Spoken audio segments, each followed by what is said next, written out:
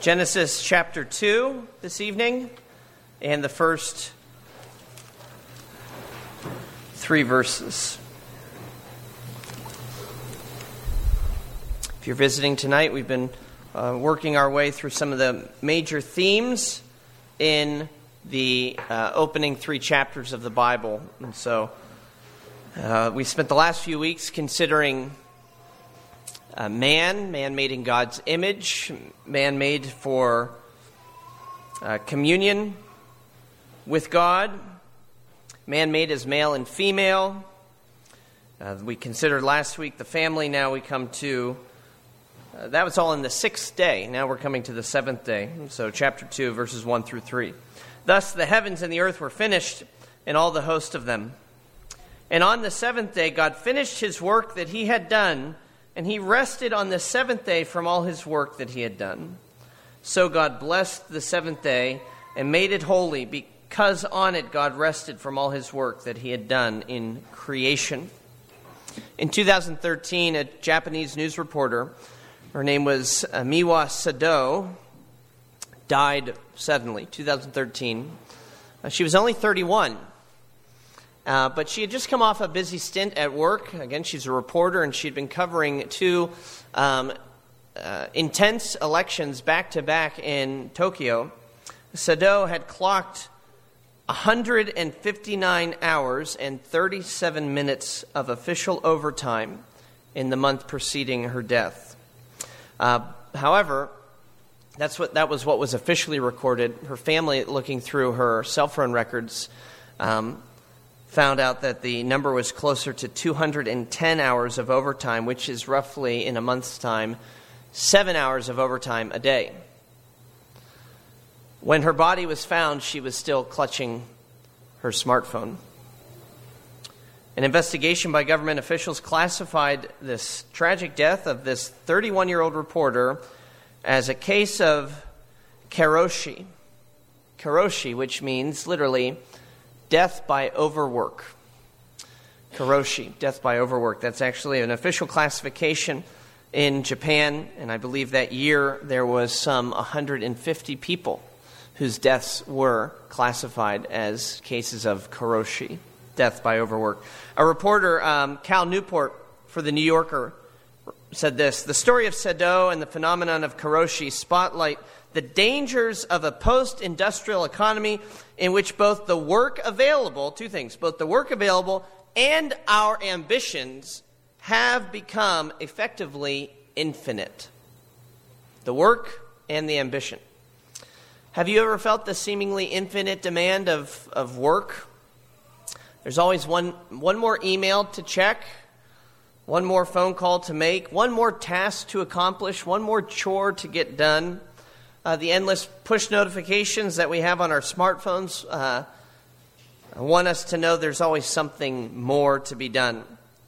But more dangerous than the infinite demand of work is the delusion that we think we do have the ability to accomplish it.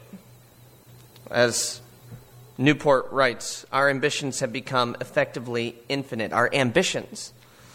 But if the work seems to be infinite, and even if our ambitions seem to be infinite, there is one thing that is not infinite. You, me, we are not infinite. We're limited creatures. And what Genesis 2 makes very clear is that our issues around work and rest are actually, believe it or not, theological issues. These are theological issues. And so to that end, tonight we're going to look at these 3 verses, and I would like us to draw out 4 theological lessons regarding rest, Sabbath rest in particular, lessons that we need to think carefully about for our own health, our own well-being, both physical well-being, but also spiritual well-being. So 4 lessons for us tonight that we learn from Genesis chapter 2 and God's institution of a Sabbath. First, Sabbath rest teaches us about the power of God. That's a beautiful, inspiring thing once you unpack just that first statement there in verse 1 that the heavens and the earth were finished, and then verse 2 that God, when he finished it, rested. This is telling us something really incredible about the nature of God, in particular, the attribute of God's power, his potency. We talk about his omnipotence. He is all-powerful. And because he's all-powerful, we have a Sabbath. How so? Well, notice that this rest comes in wake of the accomplishment. It's only after the work is finished. Chapter 1 concludes, if you look at verse 31, God saw everything that he made, and behold, it was very good, and there was evening, and there was morning, the sixth day. That term, very good, is so important. The very good of days 1 and 6 are important for understanding the rest of day 7, the rest that's found there. There's nothing left to do. Everything is good. And that term, very good, means it's complete. It's totally done. There's a perfection to it. It's whole. So, because of that, God can rest. Because he is all-powerful and created the whole world and didn't leave anything left to be done, there's rest now on day 7. Now, we should not think of God resting as God taking a breather. It's not the same kind of rest that I often need to take when I go on jogs with Carrie Ann. You know, it's been so great to run with her ever since she's pregnant because now I can go further. But normally when we're running together after a mile, or sometimes I get to 2 miles, it's, okay, can we just stop for a minute? Can we walk for, a tenth of a mile? Can we just get our breath as I'm holding my side and I'm wheezing and bent over? That's not God here. That's not why he's resting, because he's been on this, sprint in these last 6 days, just working. And now, okay, I need a breather. That's not what's happening. Matthew Henry says, he did not rest as one weary, but as one well pleased with the instances of his own goodness and the manifestations of his own glory. He's resting because there's no more work to do, and there's no more work to do because he's so powerful. And his power is total, it's perfect, it's complete. Now, it is important, though, to clarify that God, he's ceasing to rest. That's literally what Sabbath means. Shabbat in Hebrew means to cease. It means a cessation. While he's ceasing from work, it's the work of creation. That comes out in verse 3, right? God blessed the seventh day, made holy. Why? Because on it God rested from all his work that he had done in creation. It's not God rested from all his work, period. God rested from all his work that he had done in creation. He is still working even right now. He works now through what we call providence.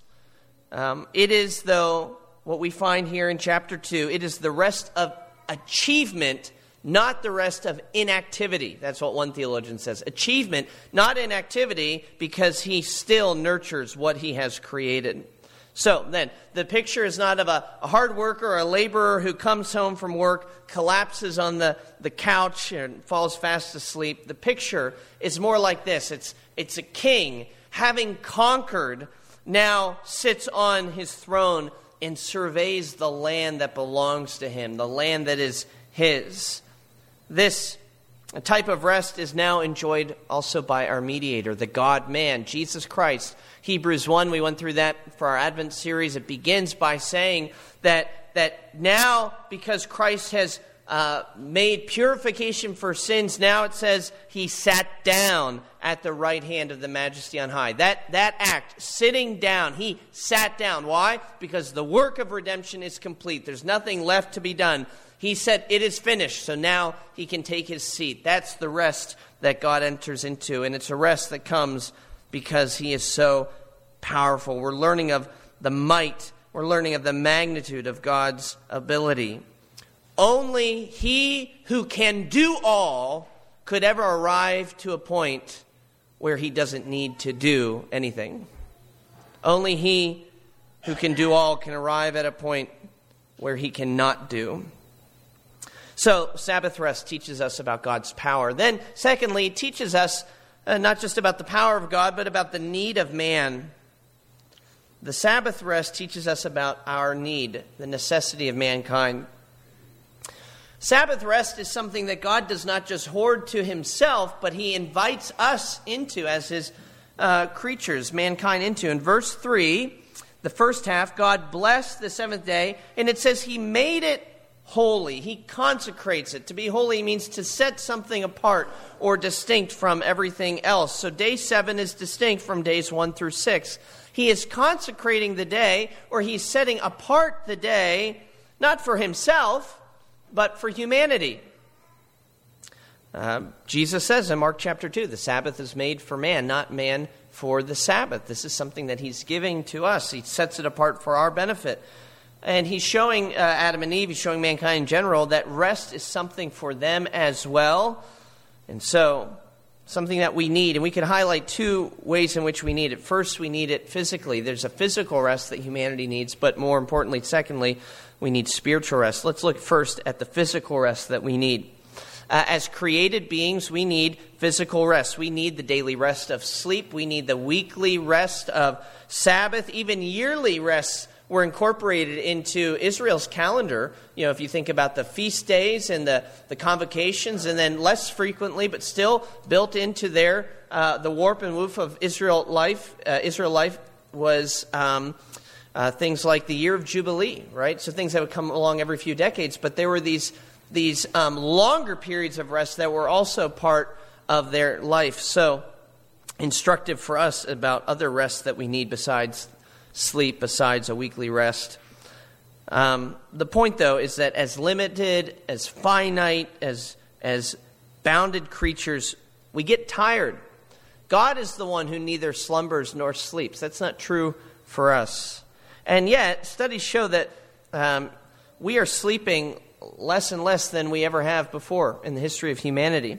In an interview with BBC, there's a professor of Oxford, Russell Foster. He said that people now are getting between 1 to 2 hours less sleep a night than just a generation ago. And he said in response to the lack of sleep that he's seeing, that we, meaning humanity, that we are supremely arrogant species. Now, what did he mean by that? Well, he tells us. He says, we're supremely arrogant species because we feel we can abandon 4 billion years of evolution and ignore the fact that we've evolved under a light-dark cycle. You know, if you don't think that you still need that light-dark cycle, you're arrogant. Well, I think arrogance is absolutely right. But I don't think we're arrogant because we're fighting against evolutionary science, but because we're fighting against the Creator who made us to need rest. Genesis 2 teaches us that God, who does not need rest, yet himself enjoys it. So how pathetic is it that we who need rest so rarely use it and so often refuse it? And yet this need of ours to rest is met by God's gracious gift. There's something we need more than sleep, though, and that's for our hearts to rest in the knowledge that we belong to God and that He is in control and that He is good. This need is famously captured by St. Augustine. Many of you have heard the quote. We used to have it on our mugs here, right? Our hearts are restless. Well, I guess it starts earlier than that. He says, you have made us for yourself, and our hearts are restless until they find their rest in you. It's because we are image bearers of God, because we're made by God, that we can only find ultimate rest, ultimate satisfaction when we come to God as our Maker and as our Lord. So that means to rest in God, to have that spiritual rest, is a distinct call upon humanity. Animals need sleep. Of course they do. And yet they're not called to observe the Sabbath. Why not? Because they're not made in the image of God. Sabbath keeping is more than just taking a day off of work. Genesis 2 is letting us know God set it apart as holy so that His people would recognize that He is the holy God, that He is their God, that He's their Maker. Observing the Sabbath is one of the ways we can uniquely live out our identity, not just as God's creatures, but as God's image bearers, that we are made especially for Him. We mimic the pattern that He established in the very first week. You know, Exodus 20. Verses 8 through 11, that's what we find in the Ten Commandments. Remember the Sabbath day to keep it holy. 6 days you shall labor and do all of your work, but the seventh day is a Sabbath to the Lord your God. On it you shall not do any work. Why? For in 6 days the Lord made heaven and earth, the sea and all that is in them, and He rested on the seventh day. Therefore He blessed the Sabbath day and made it holy. Because this is God's pattern, work, then rest. we mimic him when we do that same. That work-rest pattern is God's pattern. When we conform our lives to it, it's one of the ways we show we belong to him. It's one of the ways we embody and we even express our faith that he is in control. God built into the very calendar an opportunity for Adam and Eve to honor him as their maker and Lord, made in his image for his glory. And that's why it's so important, not just that we rest, not just that we rest one day of the week, but in particular that we rest on the Sabbath, that we partake of Sabbath rest. And this morning we discussed that in God's providence. We had a sermon that was also about Christians meeting on the new Sabbath, the Lord's Day. And so I'm not going to spend time now talking about why we observe the Sabbath not on the last day of the week, but on the first day of the week. So if you're interested in learning more, tune in online this week and listen to the sermon from this morning. But it's important to acknowledge that the rest that God calls us to is not simply a day off of work. It's a day with him. It's a day to commune with him. It's a day of worship, to worship him in the splendor of holiness. A pastor was speaking to a gathering of ministry leaders, and he was detailing his average week, and then explaining in more detail his Sunday, what his Sundays look like. And he explained how he taught Sunday school first, and that for the adults, and then preached the morning sermon. And then his family would have people over. They would host a family every week, and then go back before the evening service to do a youth group, and then preach the evening sermon. And in that gathering, another pastor asked him, well, since you're doing all that, when do you Sabbath? That was the way he phrased it. When do you Sabbath? And the answer was immediate. He said, on Sundays. That's my Sabbath. The minister explained that Sabbath has everything to do with meeting with God and worshiping with him. And that's what he's doing in all of those events. And now he did distinguish that from a day off of work. But when we think that God's call to Sabbath is just about taking a break from our jobs or from our regular callings, then it doesn't really matter what we do during that break, does it? It doesn't matter what we do on that day as long as we're not working. But that's not the ultimate call of the Sabbath. The Sabbath is not just a cessation from work. It's to enter into God's presence and to worship him, to be refreshed by him. And so if that's true, if that's really what it's all about, then we must do it on the day that he appointed, in the place that he's appointed, in the way that he has appointed. But think about it with me.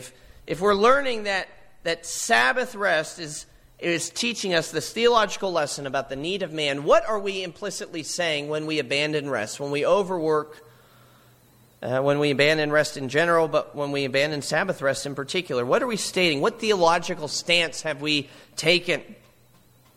Well, maybe we're implying that God is not in control. We scurry about going from one chore to the next, frantically filling our schedule with things that we could never reasonably accomplish. And why? Well, we think because if I don't do it, who will? That's how the thinking goes anyway. And many times we move beyond thinking that it all needs to get done to deluding ourselves to thinking that we can actually be the ones to get it done. And so not only do we now state that God's not in control, but we are implicitly elevating ourselves to the position of God, the one alone who can do all things. There's a band, The Hill in the Wood, and they have this lyric that we would do well to remember. The sun will rise to your surprise all by itself without your help. The sun will rise to your surprise all by itself without your help. Our culture promotes doing more, but sometimes, dear believer, you glorify God not by doing more, but by doing less. So reject the infinite ambition that we see all around us, that we're tempted to buy into ourselves. Reject that and rest in the fact that God does have the whole world in his hands. We must also remember that as we think about the things that we do for the church, things we do for God specifically, it's just as dishonoring to God to fill your schedule and to overwork and not get rest doing your secular labors as it is to do, quote unquote, sacred things, things for the church, ministry. But we remember that Christ accomplishes his mission for the world through the church, not just through one Christian, but through the body of Christians. And the church is able to do exponentially more than any of us alone. I might be able to respond to God's call in one or two ways, but I'm part of an organism. I'm part of a body that can respond and serve in a million ways. And that's a good thing. And so, the institution of the Sabbath teaches us about our need. We're limited creatures. We're made in the image of God for the glory of God. We need him. Observing the Sabbath keeps that ever before us, but we do get it wrong often. And why is that? Well, the Sabbath helps us here too. Because thirdly, the Sabbath teaches us about the idols of the heart. The power of God, the need of man, and the idols of the heart. What do I mean by that?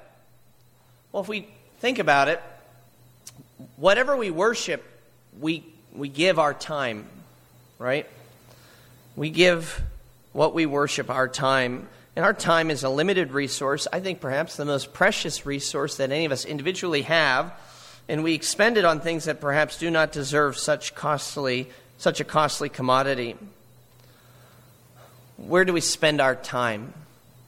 If we zoom out, again, look at society at large, at our present moment, we're giving the majority of our time to our phones, to the internet, especially true for young people. Annie Flanagan, she's reporting for the New York Times in an article this past week. She says that 97% of teenagers are going online every day, and 46% are reporting that they are online, quote, almost constantly. Do you know what you can't do on your phone? You know what your phone can't give you? A break. Can't give you rest. Can't rest with your phone.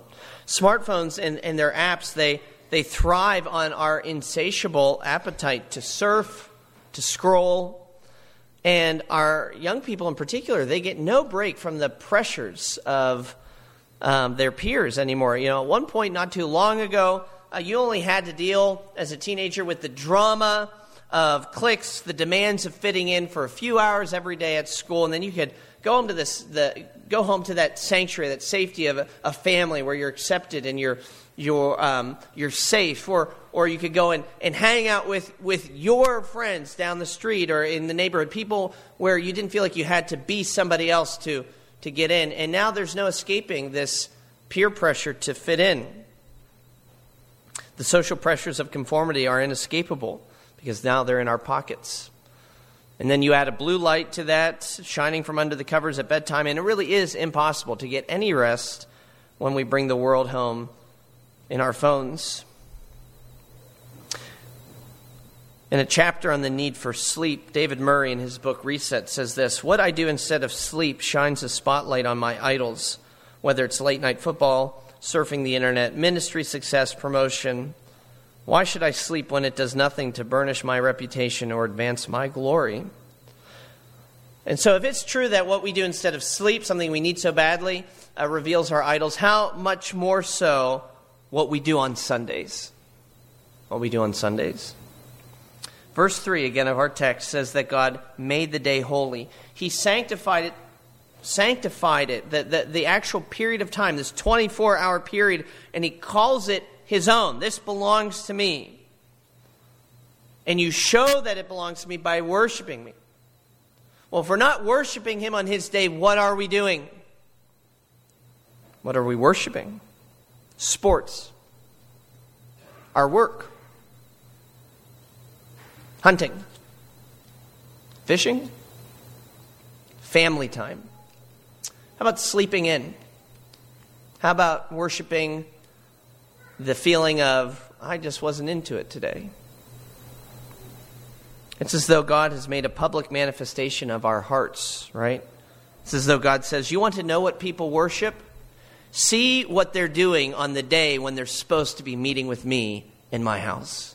Then you'll know what they worship. And whatever we do on that day that isn't God, that isn't for God, reveals the idols of our hearts. Friends, the Sabbath is an opportunity for us to experience God in a similar way in which Adam and Eve experienced him in the garden, in a similar way in which we will experience him in glory. Coming to church and worshiping is an opportunity to be with our Father. St. Clair Ferguson has a way of talking about the Sabbath. He says it's Father's Day. Every week is Father's Day because you come into church to be with your Father. And then he says, the child who asks, how short can that meeting be, has a dysfunctional relationship with their father. He says, not primarily a theological issue. It's a dysfunctional relationship issue. Something is amiss in their fellowship with God. And so, God institutes the Sabbath, and the way that we observe it reveals what we worship. Unfortunately, often it reveals idols. But as God's children, when we run to him as our Father, the Sabbath becomes an opportunity for us to be with him. And if that's what we get to do, if that's what this is really all about, again, not just day off work, but a day to be with our Heavenly Father, doesn't that just kind of transform the way we think about Sabbath in terms of do's and don'ts? What can't I do? What can I do? Can I go to this place? Can I do that thing? Can I be with these people? I think those questions just kind of fade away when we recognize that what this is all about is meeting with God. Not meeting with God as a judge, but meeting with God as a Heavenly Father who wants to be with us, who wants to embrace us. I think that would transform the way we think about the Sabbath. Well, no matter how carefully we cultivate a practice of observing the Sabbath, you will still get tired in this life. You will still have days that feel frustratingly fruitless, weeks that are packed too full, and other weeks that are so monotonous and dull that nothing seems to get done, and they drag. But the Sabbath teaches us about this too. And so finally, I want us to see that God's institution of Sabbath rest teaches us about the hope of heaven. It's the final thing, the hope of heaven. If you look again at our text, you notice that there's something absent in the description of the seventh day. And that's the refrain that we'd become used to hearing in days 1 through 6, that there was morning, there was evening, there was morning. The first day, the second day, third day. And that's not here at all on the seventh day. The seventh day is presented as being an eternal day. It's not an eternal day. This is a real day here, but it's presented as being an eternal day. Why? Because the rest that God enters into on that day is an eternal rest. And this is brought out in Hebrews chapter 3 and 4. Let's turn there as we close. Hebrews chapter 3 and 4.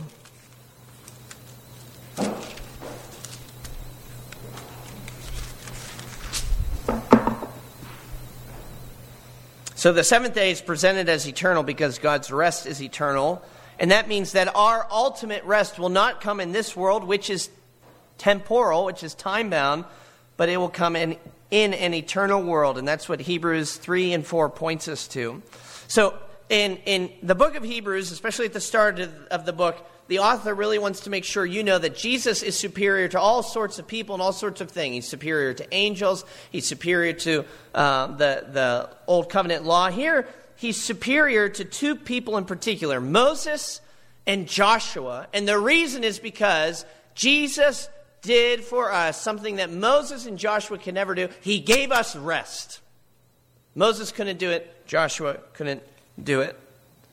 So we look at Hebrews, we could start at 3, and quoting from Psalm 95, there's this warning, if you look at verse 11, referring back to the people in Moses' day, and it refers back to this scene that they grumbled and they complained as Moses led the people, and their rebellion, their grumbling, earned them this harsh word from God. Verse 11 of chapter 3, as I swore in my wrath, they shall not enter my rest. Okay, Moses could not bring God's people into rest. He could not change the hearts of God's people so that they would be obedient from the heart. No, instead they complain, they grumble, and they get that harsh word, they will not enter my rest. Well, when Joshua leads the next generation into the promised land, the land of rest, this still isn't the rest the people are needing, because David writes Psalm 95, which we just quoted. It points back to the days of Moses, but he writes it after the days of Joshua, saying there is still a rest we're waiting for. And so Joshua clearly didn't lead the people into rest either. Look at chapter 4 and verse 6. Since therefore it remains for some to enter this rest, and those who formerly received the good news failed to enter because of disobedience, again he points to a certain day, today, saying through David, so long afterward, in the words already quoted, today if you hear his voice, do not harden your hearts. For if Joshua had given them rest, God would not have spoken of another day later on. You see the argument. He's saying if Joshua, bringing the people in the promised land, actually gave the rest that our hearts need so badly, the rest that Augustine talks about, we're restless until we find our rest in you. If that had happened, then God wouldn't have said through David, centuries later, generations later, after they're in the promised land, they're not entering the rest. There's still a rest to come. So, if it's not the promised land, what's the solution? What's the answer? The rest we need is the rest that is like God's. It's eternal. And so, verses 9 and 10. So then, there remains a Sabbath rest for the people of God. For whoever has entered God's rest has also rested from his works as God did from his. It's really interesting. Throughout these whole 2 chapters, the writer to the Hebrews uses the same word for rest, katapasis. But when he gets to verse 10, sabbatismos. Do you hear that? Sabbath.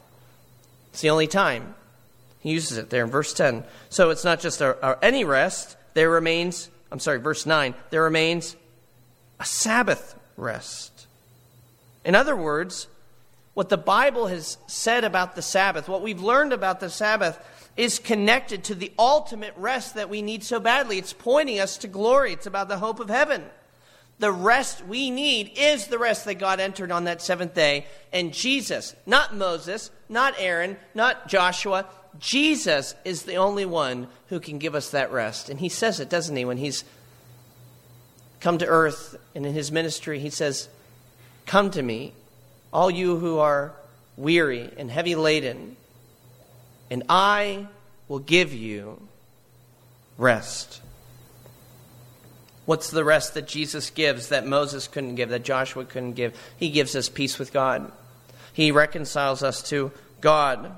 And that rest begins with, in our hearts, we know that we are on right terms with Almighty God. And so our experience of rest is proportionate to our trust in Jesus. The more we trust him, the more we will have that internal rest. It's because Christ has transformed how we experience rest and worship that we do indeed worship on the day in which he was raised. But soon, the rest will move beyond our hearts and it will become our very home. It will be our experience in glory. And so, Hebrews urges faith from us. You need faith tonight. If you want to enter this rest, you need to believe that Jesus is the one who can grant it to you. There's these calls to faith in Hebrews 3, verse 12. Take care, brothers, lest there be in any of you an unbelieving heart leading you to fall away from God. 4, verse 11. Let us therefore strive to enter that rest so that no one can fall by that same sort of disobedience. But this is our goal. There's something that remains for us. So you should not be content with a day off of work here or there. We can only be satisfied with an eternity of fellowship with God, and that's what heaven will give us, but it's what church gives us now. We get a taste of it now. One theologian says, the Sabbath is a weekly recurring sample of eternity. Some of you take trips to Costco just to get the samples. You're eyeing, what are they coming out with now? Have I had that before? If I put on a hat, will they notice that I've already been by once before already? We want samples of the good stuff. The weekly recurrence of the Sabbath right now is a sample of eternity. And so it should always recall to our minds the truth that eternity is the goal of human life. Eternity is the goal of world history. Eternity is the goal of the church. This is where we're headed. Eternity is the goal, not doing more. That's not the goal. Accomplishing more, achieving more, not career advancement, not athletic achievement, not the relentless and the unforgiving desire to get more likes or shares or retweets. That is all a striving after wind. The goal is to take up that seat of accomplishment that Christ now enjoys. Right? He sat down because the work was done. That's his rest by right, and it will be our rest by grace if you believe in him. Let's pray. Almighty God, we do thank you for this day that you've given us, a day not only to rest from our labors, but to rest in you and to worship you. You are worthy of our worship. And so we do come to you, and we ask that you would satisfy our souls, that you would fill us with everything that is good, that we would go from this place, having met with you, refreshed. We would go renewed, restored, ready to serve you. Indeed, Lord, would we acknowledge that sometimes the best way to serve you isn't by doing more, but by doing less. Not less things for you, but for your sake, doing less things.